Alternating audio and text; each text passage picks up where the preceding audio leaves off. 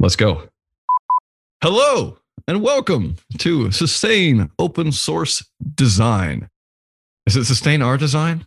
No, it's Sustain Open Source Design. Yes, Sustain Open Source Design. SOS. What do we call it?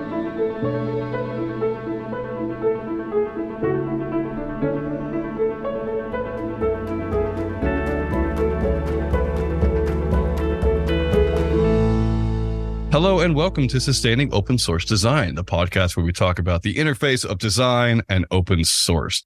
How can we get more designers into open source? How can we get more open source into designers?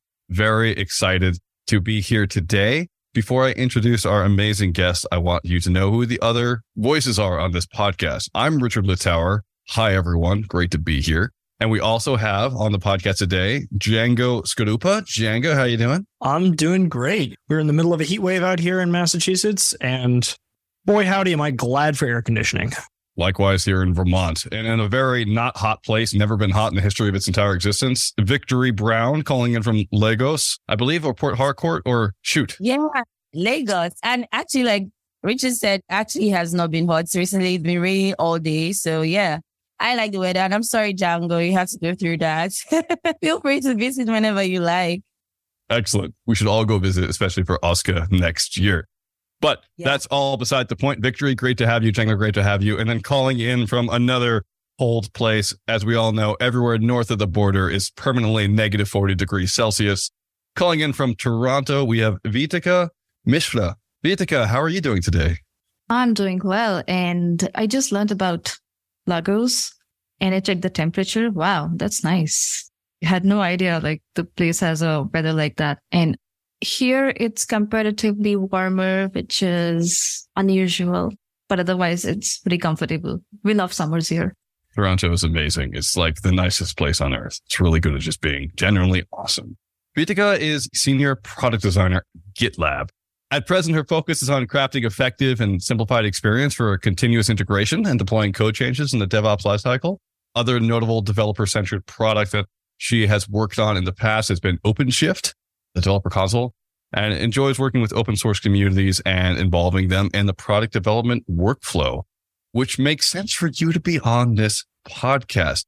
Veethika, can you tell me a bit about how you ended up as the senior product designer at GitLab? It's a story, yes, but it might not be as interesting as other people. I started off my career by working for an organization that was very secretive about whatever they did. And this was the job that I took right out of college. I had a student loan to pay for, so I did not think much about it. But I mean, before I could even complete a year there, I was feeling very uncomfortable. And because small little incidents that kept on happening, like each one of us had a camera on our cubicles. And we used to just be called by some third floor personnel for small little things that we did on our own mobile phone devices.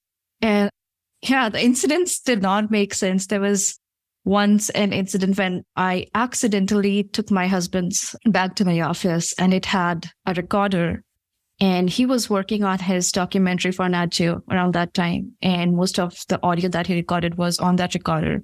And my office demanded me to like clean it up before I exit the office because you can't take any data from the office. And there was no proof that I brought the data with me. So all of those experiences combined, I really started to look for literally anything that's the opposite of what I was experiencing at that time. And that's when I got to know about Red Hat, actually. And that was my introduction to the open world, the open movement in general. I started off at Red Hat. And yeah, eventually, because I really enjoyed it there, I thought I would only take up opportunities which are similar to that. And that's how I ended up here. Can you tell me a bit about what you did at Red Hat? I know it's a very large company, so there's all sorts of places where designers can fit in. Yeah. So at Red Hat, I was a part of the team that was working on OpenShift. But within OpenShift, like it's a big tool. It's a large tool. And my focus was the landing page for the developer console of OpenShift. So what would developers see when they log into OpenShift versus what an administrator would see when they log into OpenShift? That would be like two very different things. And I worked on something called topology view. I still remember it as one of my favorite projects that I've ever worked in my life so far as a designer. It was really interesting, but what was missing for me there was I did not get to engage with the community as much as a designer working inside Red Hat. So I did not also have any idea about like if anything else or any other organization enables this, but I wanted more. I wanted to experience working for a product that is using open source method of development. And I wanted to like experience more depth. So I started to look for opportunities which are very similar in nature. And honestly, I couldn't find anything beyond GitLab at that time. It could have been my short-sightedness, but that was all that like stood out to me. And that's why I went ahead with that. I love that you want to focus on open source. That makes a ton of sense to me. I have a question which I don't get to ask a lot of guests because not a lot of guests have worked in very close environments.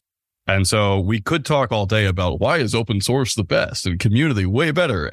We know that there's a lot of great sound clips we can have and stuff. What I'm curious about is, was there anything that was better about design in a really closed source or non-open source environment? Is there anything that you miss now? I know that the language you're using makes it sound like, no, it was all horrible. I want to leave. But I'm just curious, is there anything that we could learn about our open source communities by taking from more closed source environments?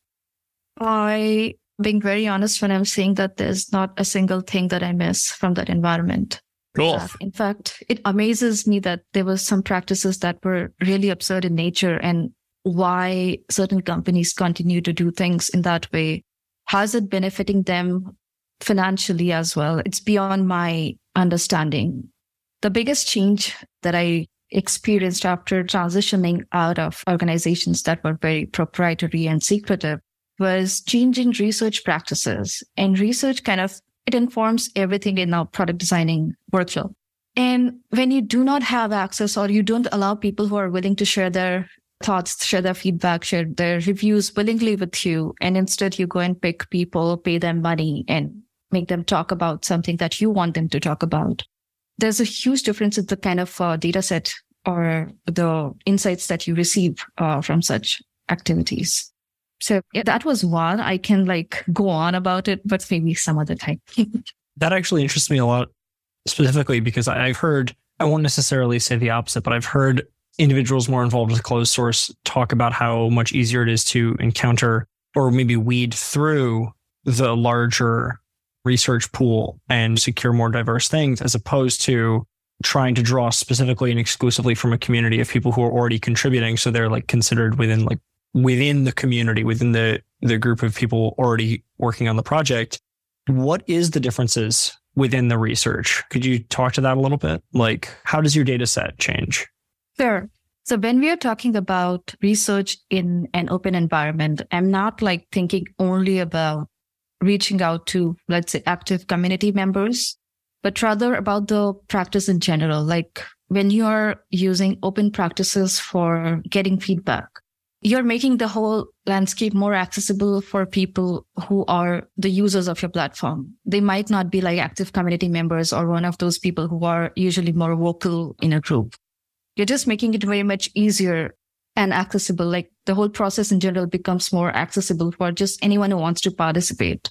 So I understand when people who are working in a closed source companies, they say that it's easier to wade through such big exercises because there's certain blind spots that are not always accounted for there.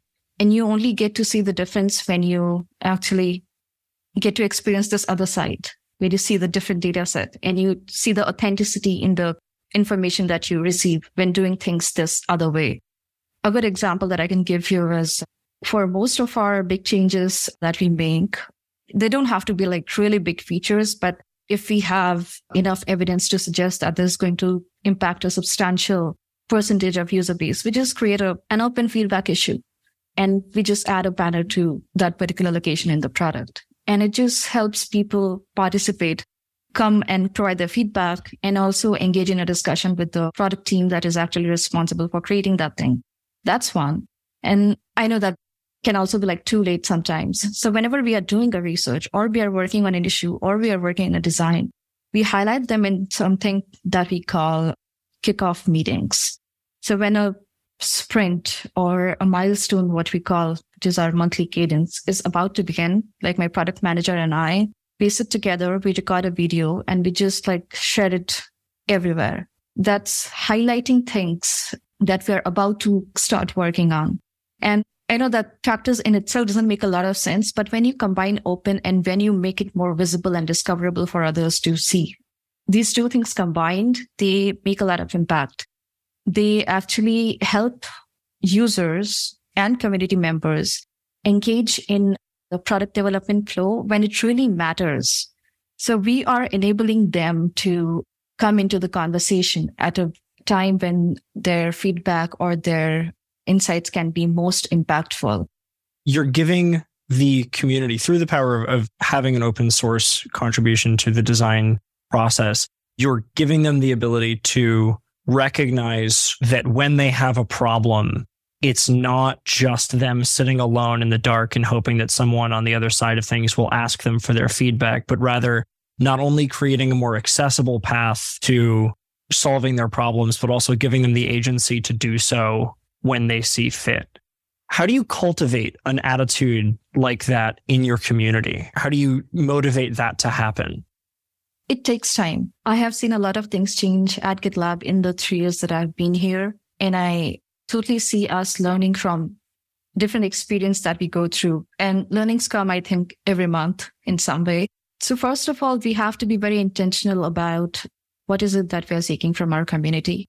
And when we are encouraging them to make contributions to GitLab, then what is it that we are doing from our side to make sure that their time is not going to be wasted, that the energy and effort they're putting is not going to be wasted? And in fact, how can we enable them to sort of amplify the value that they're trying to add to the product? So at first, I had no idea how to do that. When I had to go and review a community contribution, I would mostly think about it as I just have to look at the whole experience of what the workflow that they're proposing is going to look like. Are there any UI changes and all of that? By doing that more and more in my work, I learned that's not it. I probably have to think beyond just reviewing it as someone who's coming just to take a look if things are fine. But rather, I should create pockets in the product development workflow for them to take part in the process much before it comes to getting translated into a code contribution. Because that way, if later we figure out that it's something that doesn't really align, that it's not something that our users actually would like to have in the product, we are not just scrapping that contribution. It shouldn't come to that. So to avoid that last minute conflict, we learned that it's best to start engaging them much earlier in the process. And that is always beneficial for both, like for the team that's kind of trying to develop a feature as well as the individual who's trying to make a contribution. So it's in everybody's interest. I have some more questions around context of what you do at GitLab. To start, how many users does GitLab have? 30 million plus. Cool. So that's a lot of people who may have potential opinions on how something should be done. In your bio, you said you're specifically focusing on continuous integration and DevOps. How many designers are there on your team? I think in the CI/CD UX, we are 4 designers at the moment. Do you know how many designers there are across the company? The number keeps fluctuating, so I might not be updated exactly how many, maybe 30 plus. So there's some knowledge around how designers are put into the workflow. Is there anything you can tell us about how designer input is utilized or taken account for within developer teams at GitLab? Are you coming in after the fact, or are you helping out to figure out the entire process? So we have a product development flow laid out. And I mean, in GitLab, one thing that I really appreciate is our public handbook. So all the information is available for just anyone who wants to take a look at it. So we have this publicly documented product development flow at GitLab. Has 2 tracks to it. One is the validation track, and then the other one is the build track. So in the validation track, it's the product manager and the designer. They usually collaborate to make sure that the problem that they're going to work on is kind of validated. And if any research is required, we do that before things are moved to the build track. And that means all the validation work has been done before things are moved into development. But this is a very formal bifurcation in the process. But in both of these phases, the interaction between the entire development team and the product team, it just goes on continuously. They're a part of everything. In fact, some of the engineers that I work with, they also take part in the user researches that I do. So we work very closely. And then UX also reviews all the development MRs. Like we take the branch, and on our local GitLab development kit, we just check out the branch and check out what changes are being introduced, actually testing them so that we are aware of every small little thing that is being changed or introduced, and whether or not we are shipping an experience that's acceptable, and if that has any unprecedented impact on anything else that's not intentional, so pointing that out. So it's all kind of built in. And that's what I really appreciate, that UX is also like the development and the design process is so interlaced that there's no clear differentiation. We work closely from like start to the end of the process. Just to follow up on that, all designers that work on GitLab products, they like employed, and then do you have like volunteer designers? How is the collaboration between those volunteer designers and employed designers of GitLab? Most designers, from my knowledge, who are working on different problems at this moment, they are employed by GitLab. But we do have contribution guidelines, which are very specific to UX as well. So if you go to contribution guidelines for GitLab, you would see that there's guidelines for development, guidelines for adding to the docs. Then for the UX, though, I think the process, and we've re-looked at it, there's a conversation going on how to make it easier for someone coming from the outside to contribute to the design process. We are working on it. We are trying to simplify it, but it's really difficult because the problem space is so technical and so I would say complex, that even for the designers who are working for these state groups since a couple of years, it has taken a lot of time for them to educate themselves on how to make best decisions in this particular space. So we are looking at what are the ways in which we can enable designers coming from the outside to pick up things which are in a state where, or have requirements that do not, they don't feel compelled to educate themselves a lot or spend their time learning about a lot of things before they can make a meaningful contribution. So we've spent some time and we really tried to do an overhaul of how we laid out our guidelines for UX contribution. And at some point, it felt to us that maybe if you go on adding issues with this label, it's actually misleading for the people who are trying to come here and take up an issue and make a contribution, because it would demand a lot of time from the contributor. And that's not what we intend to do. So this is still a work in progress, unfortunately, but it's something that our leadership is definitely looking at, how to simplify this, how to actually find a space and how to actually find opportunities within the issues here where designers can come and make an impact. That said, we do have Pajamas design system. And I think that is the space where that sees higher number of design contributions. And now the GitLab platform as such. Pajamas has its own website where there is a page that talks about how to contribute to Pajamas design system. And if a designer wants to make a contribution, that's a project that I would share with them because it's an easier space. It's a familiar space for designers, a design system, and they would not have to go through many hoops, and things don't get complicated as it could get when we are talking about GitLab as a product. Okay, that's cool. I think I appreciate the efforts GitLab is putting into making design accessible to volunteers and also that onboarding system. I think I don't see a lot of it in open source projects that take that time out to document design process for design contributors. So I think that's a good path. That's something worth working towards. So yeah. It's a really hard space though. I'm actually curious about the hardness of it.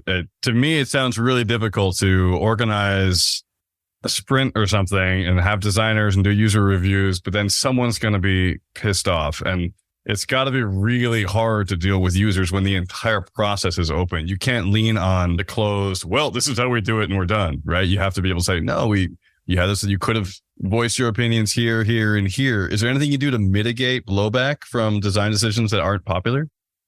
They still happen after so many years. And Yeah. I'll be honest, I don't think there's any way to mitigate that. But yes, I mean, I would say, looking at the bright side, I think it has made me a better communicator, especially on issues and asynchronously, like writing comments. I'm a better communicator that way, that I always make sure that whenever I am expressing my opinion or providing a feedback or just making suggestions, I always back them with evidences, with like credible reasons, and don't just shoot in the dark. And I think communication is a very critical skill for a designer, and engaging with the community, it definitely like makes you a better communicator, therefore a better designer, in my opinion. When you have design contributions to things like Pajamas Design, also, where does that name come from? There's another question that I'm sure that we could get an answer to and go down long rabbit holes for. But when you're receiving contributions and evaluating them for the design for GitLab, what contributions are you attempting to solicit or try to encourage to receive from the community?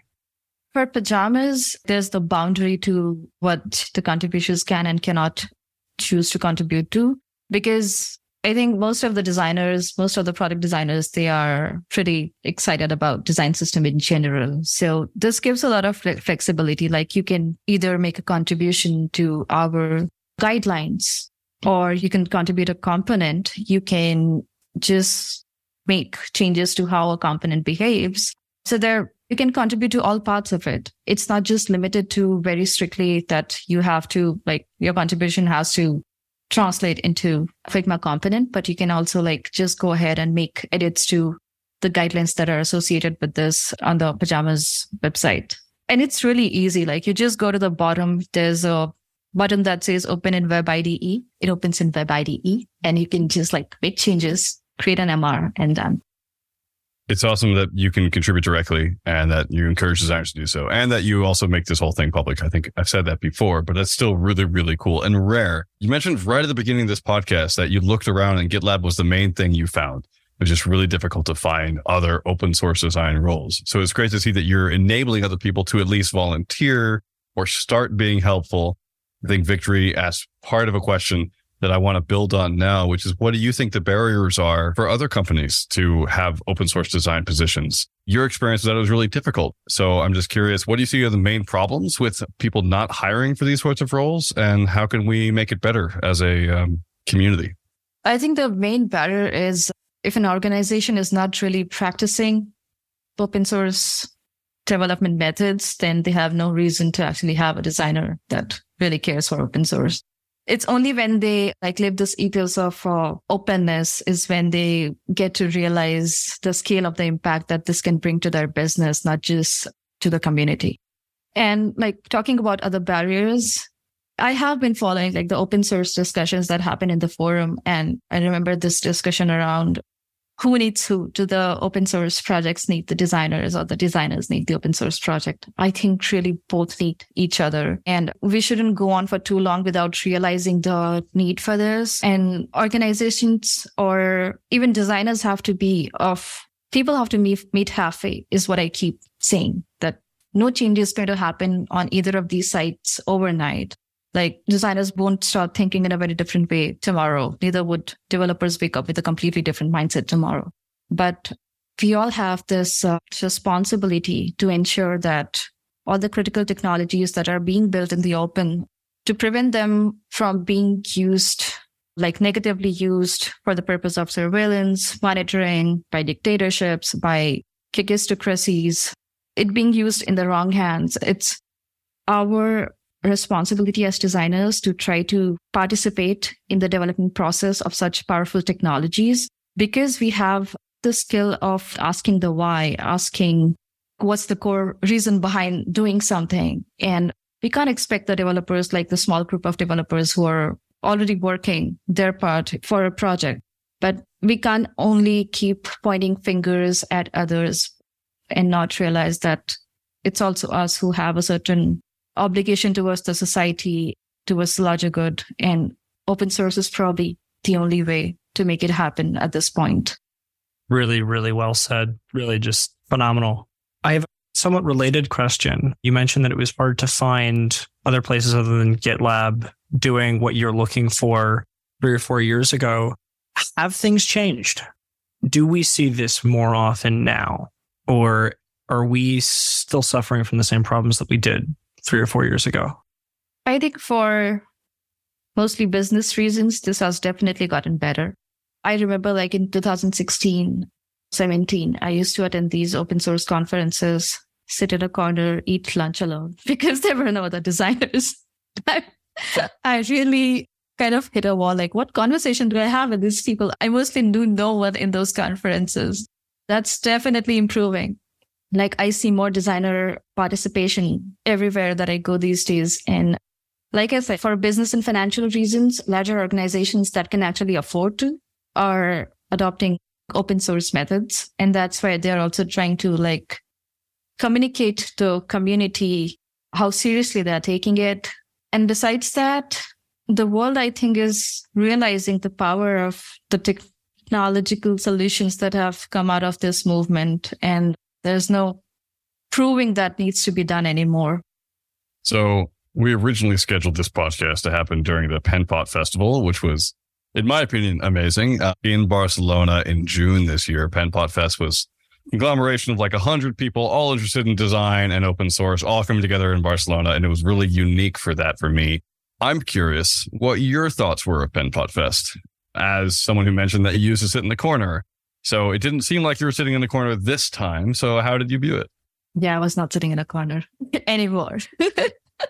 And I actually shared this with someone yesterday at GitLab that this was really different. I usually attend conferences which are heavy on developer content, or I attend conferences which are about UX, and nobody really cares about openness in those circles.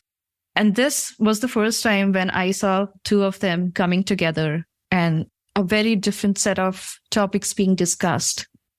And that gave me a lot of hope that we are definitely moving towards a good direction. What do you think is really exciting about design and open source right now that might happen in the next 3 to 5 years? What are you looking forward to, and how are you hoping to change? I'm hoping for 2 changes.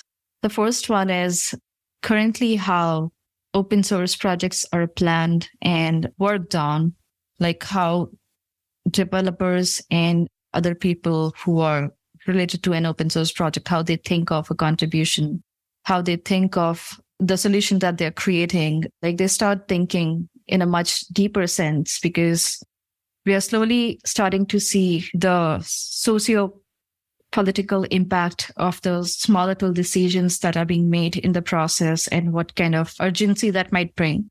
And the fact that can actually impact lives of real people if they get into the wrong hands and are used the wrong way. So I really hope that all of us, we collectively realize that it's not a mission that people with just a particular skill set can lead and succeed in. We need to diversify the community that is behind open source projects. That's one. And secondly, I really hope that designers also understand the value of open source in general. I mean, it's happening slowly. It has already started to happen, and especially with organizations like Penpot, this benefit is being highlighted right now. But I'm very curious, like if we talk about a product, let's say not like Penpot, which is not a tool for designers, it's let's say an AI technology, would designers still take it seriously? Would that happen in future? I'm really curious to see that. And I hope that happens. I love that. Veethika, where can people follow you and your work on the web? My work, I think GitLab is the best place to follow my work. Everything is being done in the open. So everything that I do is in my activity feed. And also I maintain my weekly priorities in the open. Like it's a list. So you actually get to see like which week I'm focusing on what items. I'm also on LinkedIn. I think that's to stay. And Mastodon as well. Cool. Excellent. Thank you so much. Don't leave yet, however. It's been an excellent conversation. I've really appreciated you having on. And now is the time where we give back a bit more to the people and projects which have helped us. That's right. It's Spotlight, that thing we do at the end of every show where we highlight people, projects, things that we think just need a bit more light shed on them. Django, what is your Spotlight today? Kind of an interesting one, and it is actually relevant to a bunch of things that we've talked about today, being both navigation away from jobs that we don't like towards jobs that we do, as well as designers maybe not always realizing that what they're doing is fully in the spirit of the open. And so there are several designers who I've been, or more importantly, design managers who I've been linked up with, partially due to the fact that I'm currently on the job market. And what they do is they manage these massive Notion boards and other collections, other repositories of information for people who are looking to pivot into the world of design. And it's so strange to me when I speak sometimes to designers who say like, well, I don't understand why open source would really benefit design, when in fact they are utilizing sometimes dozens, sometimes hundreds of different public, open sources of information to assist them in nearly everything they do.